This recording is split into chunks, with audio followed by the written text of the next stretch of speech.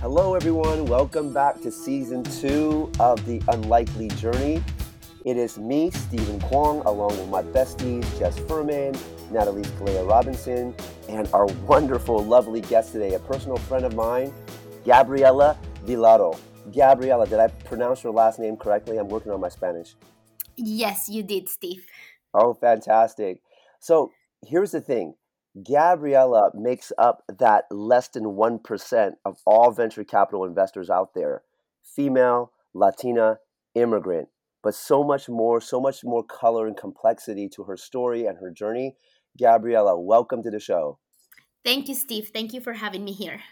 I'm going to start off by asking the infamous question. Gabriela, what makes you so wonderful? Thank you so much for saying that. I think everyone has, what makes them wonderful, and it's a combination of the pros and cons. But actually, I think that what I have. What I have sort of like achieved and what I'm doing right now, it's a function really of hard work.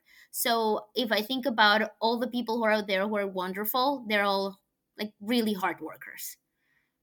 Oh, you're too humble. See, I'm trying all of my best ways to get you to speak about yourself, and I think I'm achieving a little bit of that. So, let's be more fair. Gabriela, you have a very fascinating story. Full disclosure, Gabriela is vested in my company, Curacabi, and she's been advising me for the past 2.5 years now. Just been such a wonderful asset to me and my company in so many ways. And part of what I want to do here today is to show the greater public some of the things that Gabriela has helped us with in regards to growing a startup, but more importantly, learn how Gabriela got here in the first place. So, Gabriela, if I'm not mistaken, you are an immigrant, correct? Yes, correct. I was born in Colombia. I grew up there. How did you get to the US? I got a merit based full tuition scholarship in Georgetown. And it was a no brainer to come to the US at that time. Colombia, this is the early 2000s. At the time, half of the country was in the hands of the guerrilla.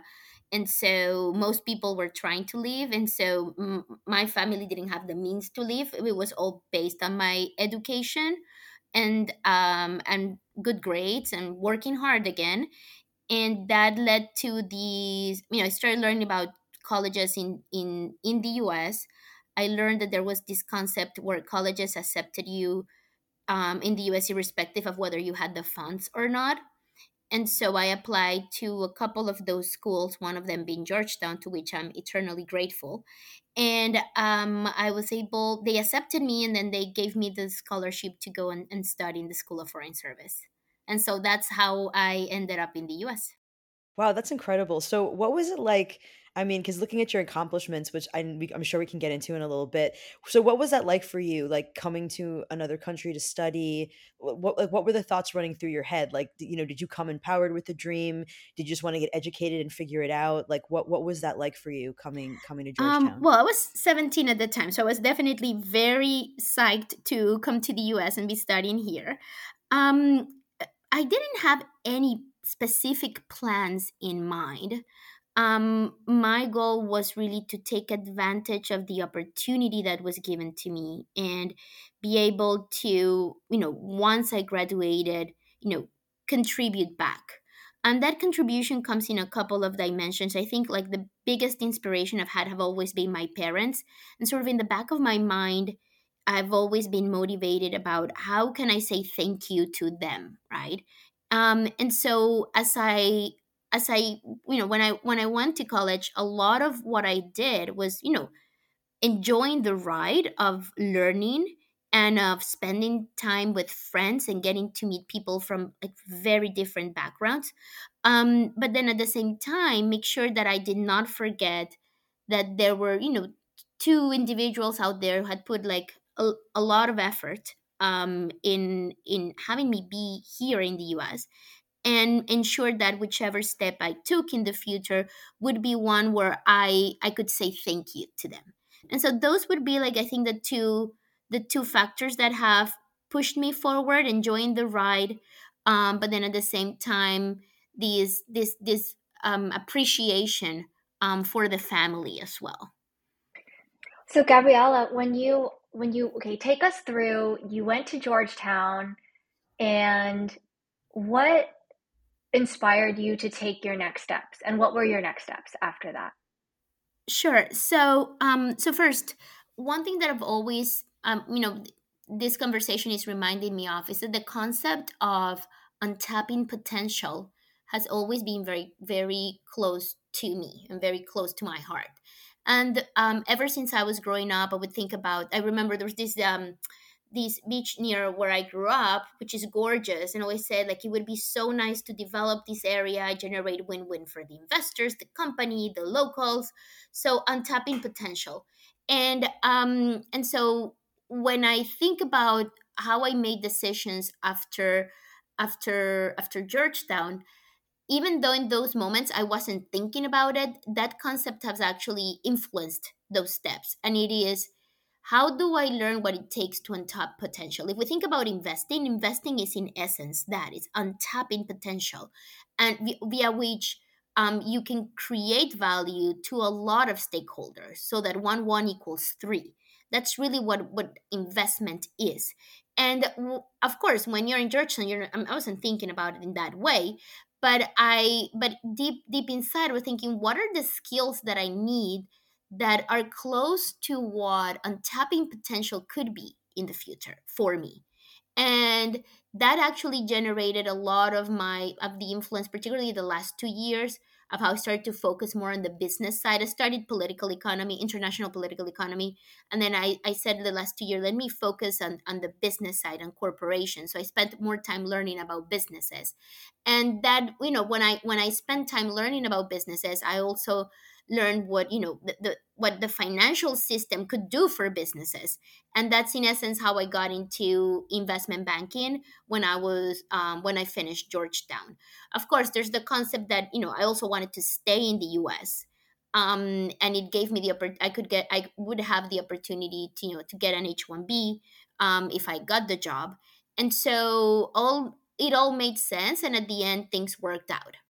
Gabriela, during your early course of studies, tell us about the distribution of diversity in your studies, in your business classes. What was that distribution between men and women, people of color versus the status quo? Sure. So, my experience was very unique because I went to the School of Foreign Service, which had people from many different backgrounds, and and I think it influenced so much my view about, you know the concept of how you feel within a community. It's really relative to that community. So like the concept of minority. So I think I shared this story with you, Steve, once when I moved to the US. It was new student orientation.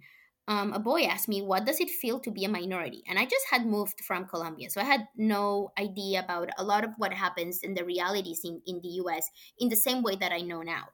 um and and I just responded, I am not a minority. And maybe that was naive at that time. Again, I was thrown into a new country where the dynamics were different.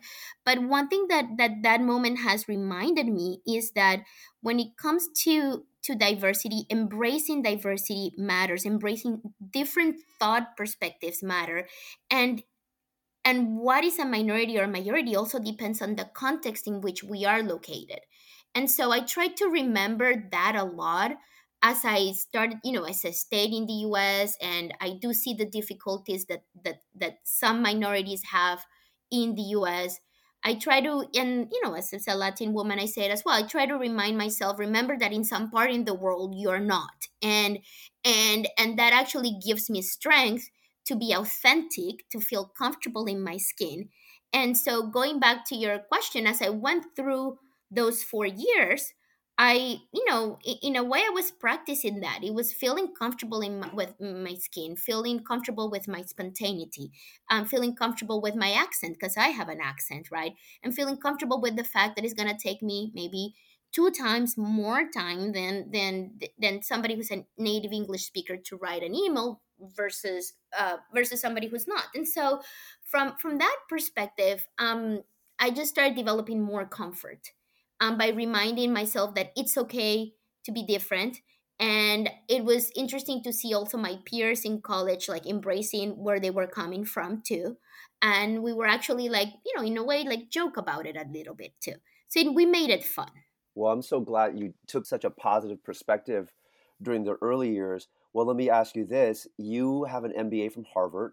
So was that experience quite different than your experience at Georgetown, or was it similar? I think it was similar. I would say there was probably a more mature professional place.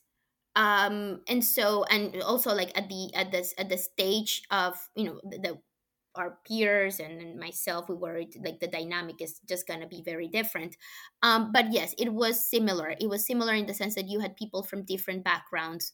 um HBS does strive for bringing in more women into the class and for facilitating women professional growth. I would probably say, going back to your prior question, that the first time that I encountered that, you guys are gonna laugh about it, but that women didn't rule the world, was actually when I started in college, because I went to a school in Colombia that was run by nuns, and they were very hardcore. And so I thought that women somehow like had a bigger influence, and in Colombia, women actually have big influence too, because for some, I try to understand why, but you see a lot of women who work and they have incredible, they're strong, they're very strong.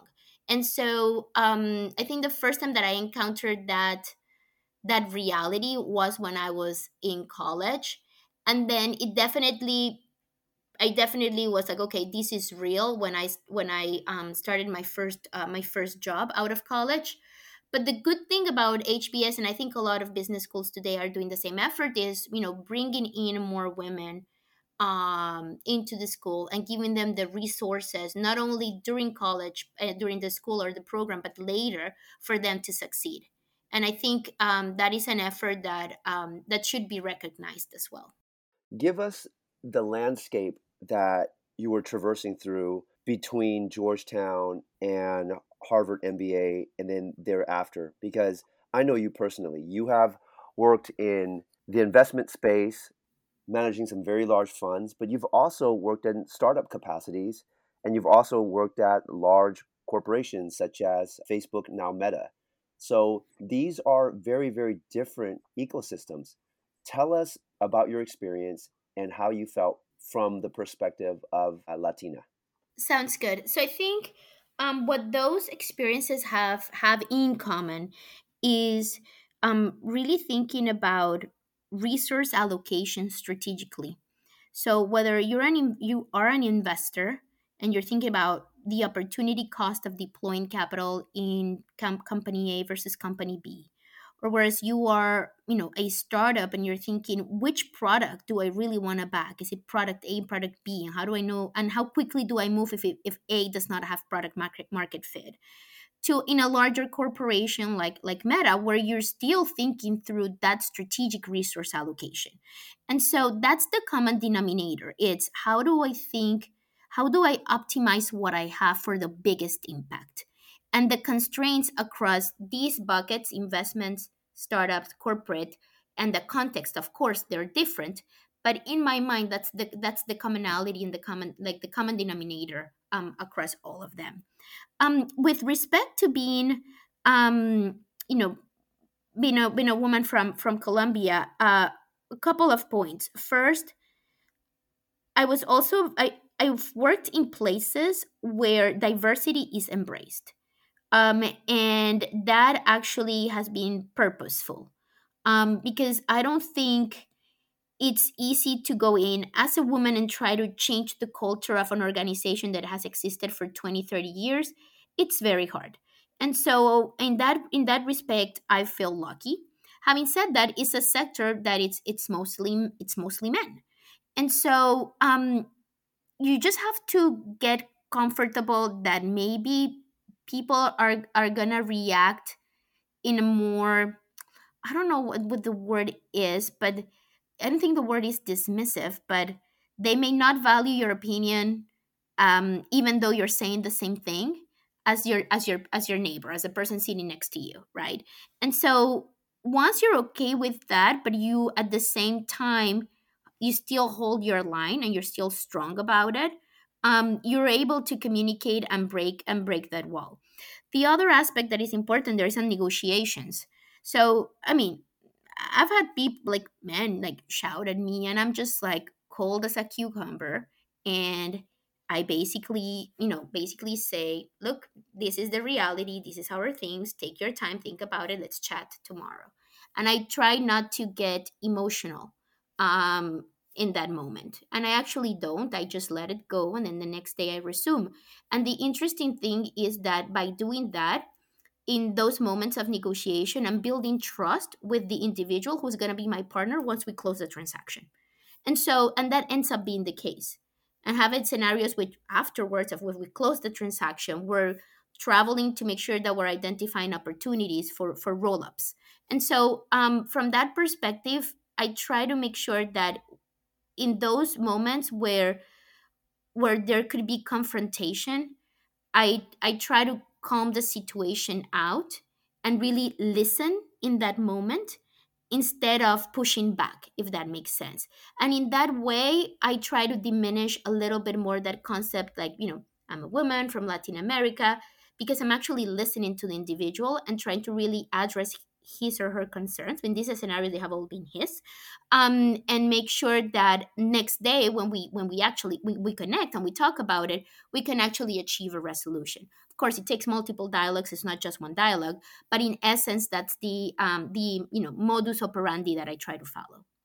So, question for you with your own, now that you have, well, you've had your company for 5 years, but so what was that transition like for you? Like if you're, when you're looking at what you've accomplished from within, these different various companies and institutions, and then moving into your own company, like what were some of the values that you had setting that up, and how do you run your company now? Sure. So I think the philosophy is still the same in the way that I view my own investments, which is long term and fundamentals driven and sustainable.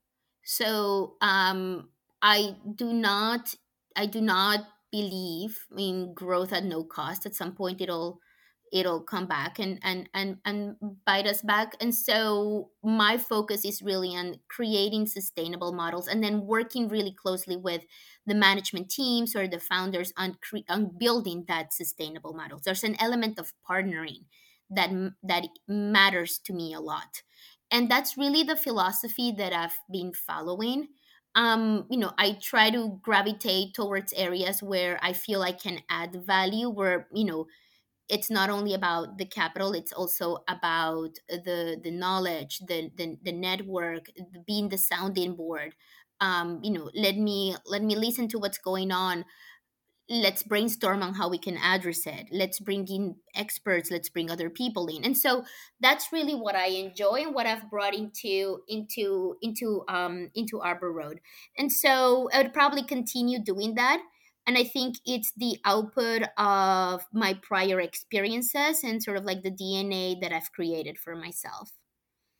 Gabriela, what you said earlier about um, resource allocation, that was sort of the commonality between all of your sort of experiences, and that really resonated, because I think about sort of resource allocation as a challenge daily as an entrepreneur, but then that also unlocked, for me, as I'm fundraising now, talking to investors, thinking about their resource allocation as well. That sort of that, not the tension, but where um, the two sort of meet. But I have a question really around, your investor today.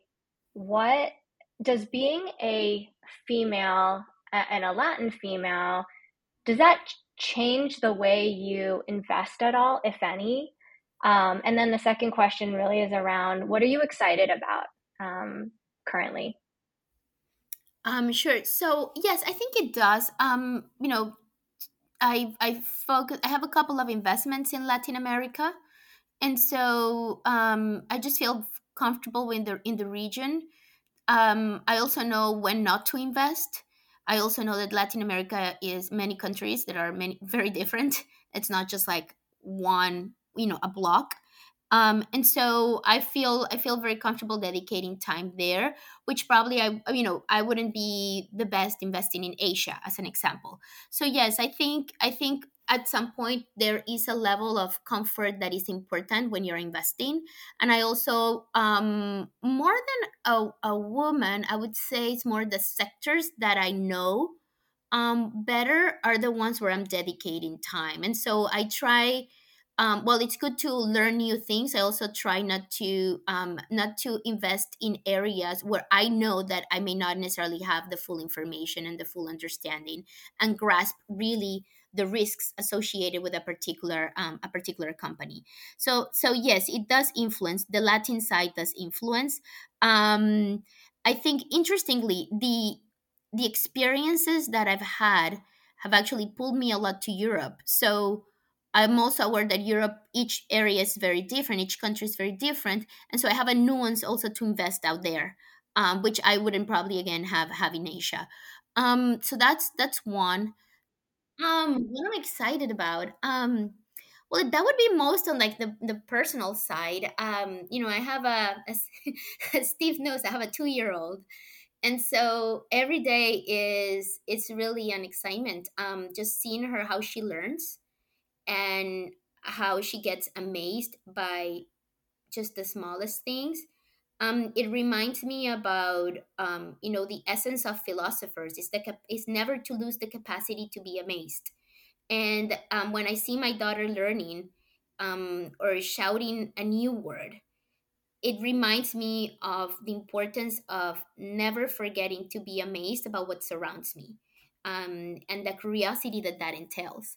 So it's really my daughter right now, and spending time with her as well. Speaking of this capacity to allow yourself to be amazed, you personally have experienced the whole gambit of various startups in various sectors.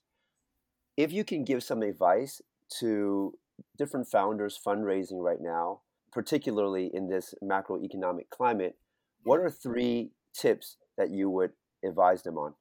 Don't lie to yourself would be the first one. And when I'm going there is build something that is sustainable, be like real. That doesn't mean not being a visionary, but real. Can you dig into that a little bit?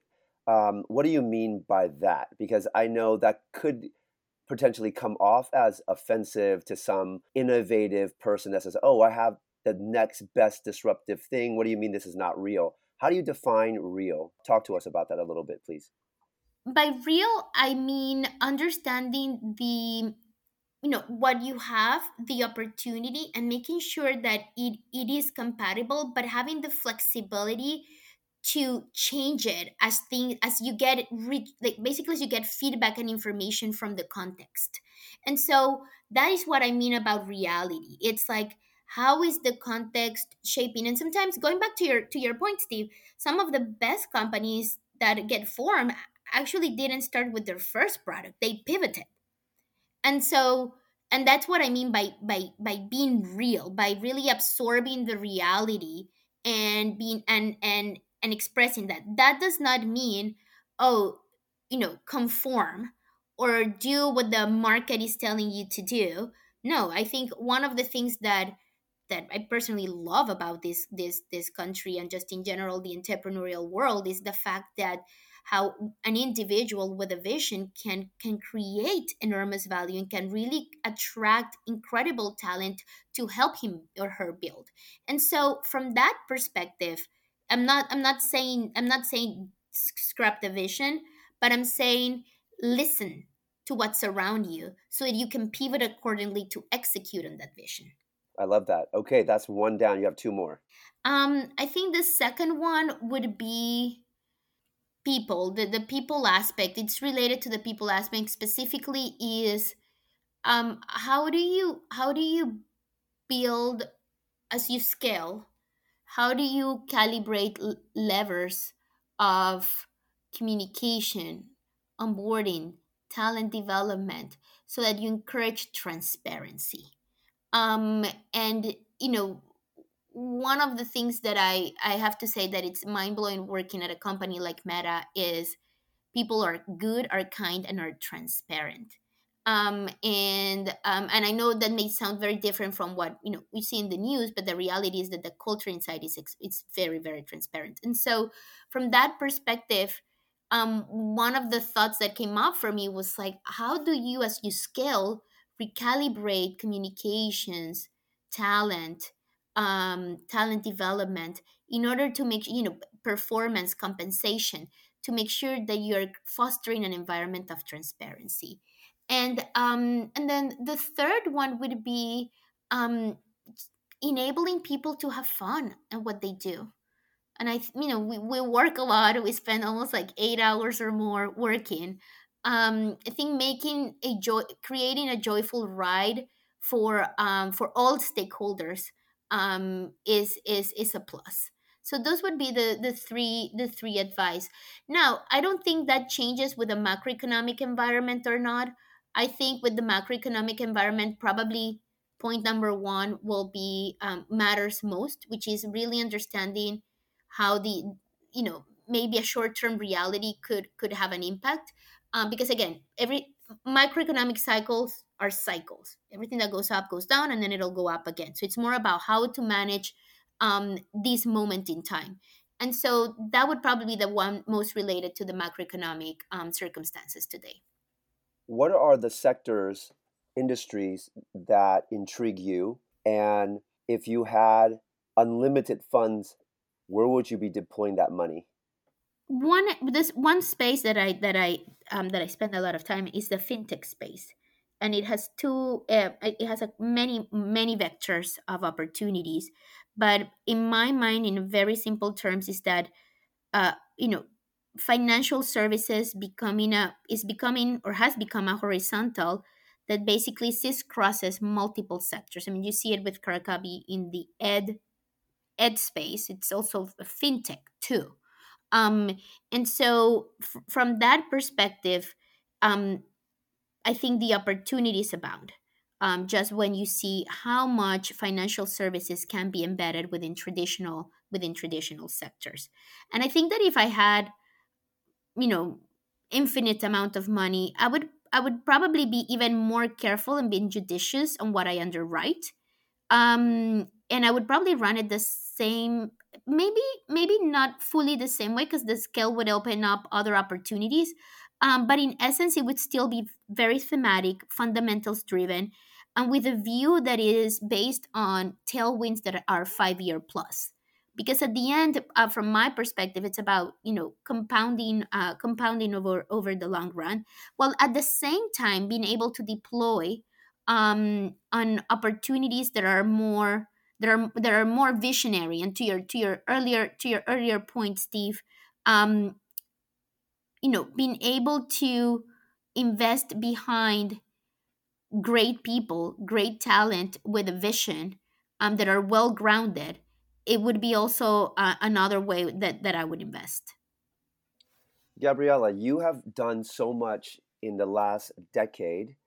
Tell us about your future. What does that look like for the next 2 years, 5 years? And if you can look far enough down the path, what might the next 10 years look like for you?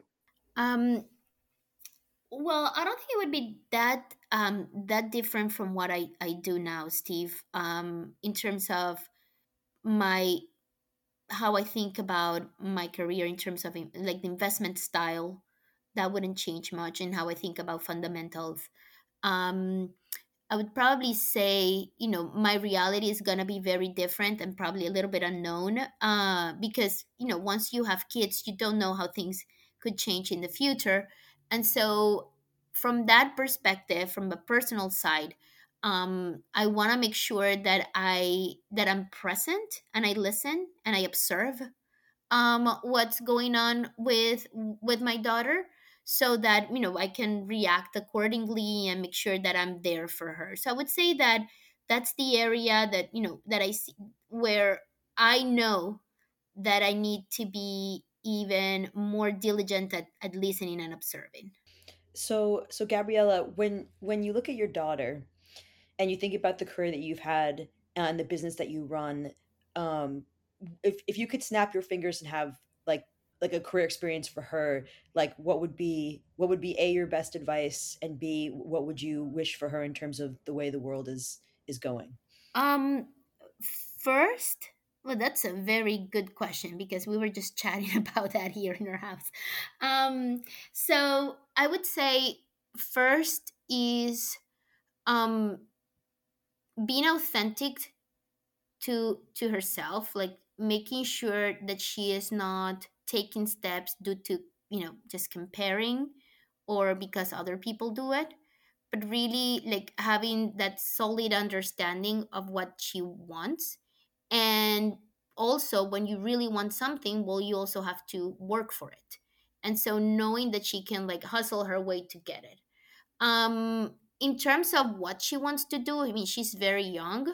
I just want her to again to choose something that would fulfill her as an individual, whatever that route is, and then work for it as well. Because sometimes we can say we want A, but if you want it, you have to really mean it. So you have to work for it, and that is something that I hope I can I can teach her as she grows. Wow, what a great theme. If you want something, you have to work for it. That is a really nice way to wrap up this show because we have to work on giving you your time back, Gabriela. We are so appreciative of you donating your afternoon to us. On the behalf of Jess Furman, Natalie Scalea Robinson, and myself, Stephen Kwong, this is another episode of The Unlikely Journey.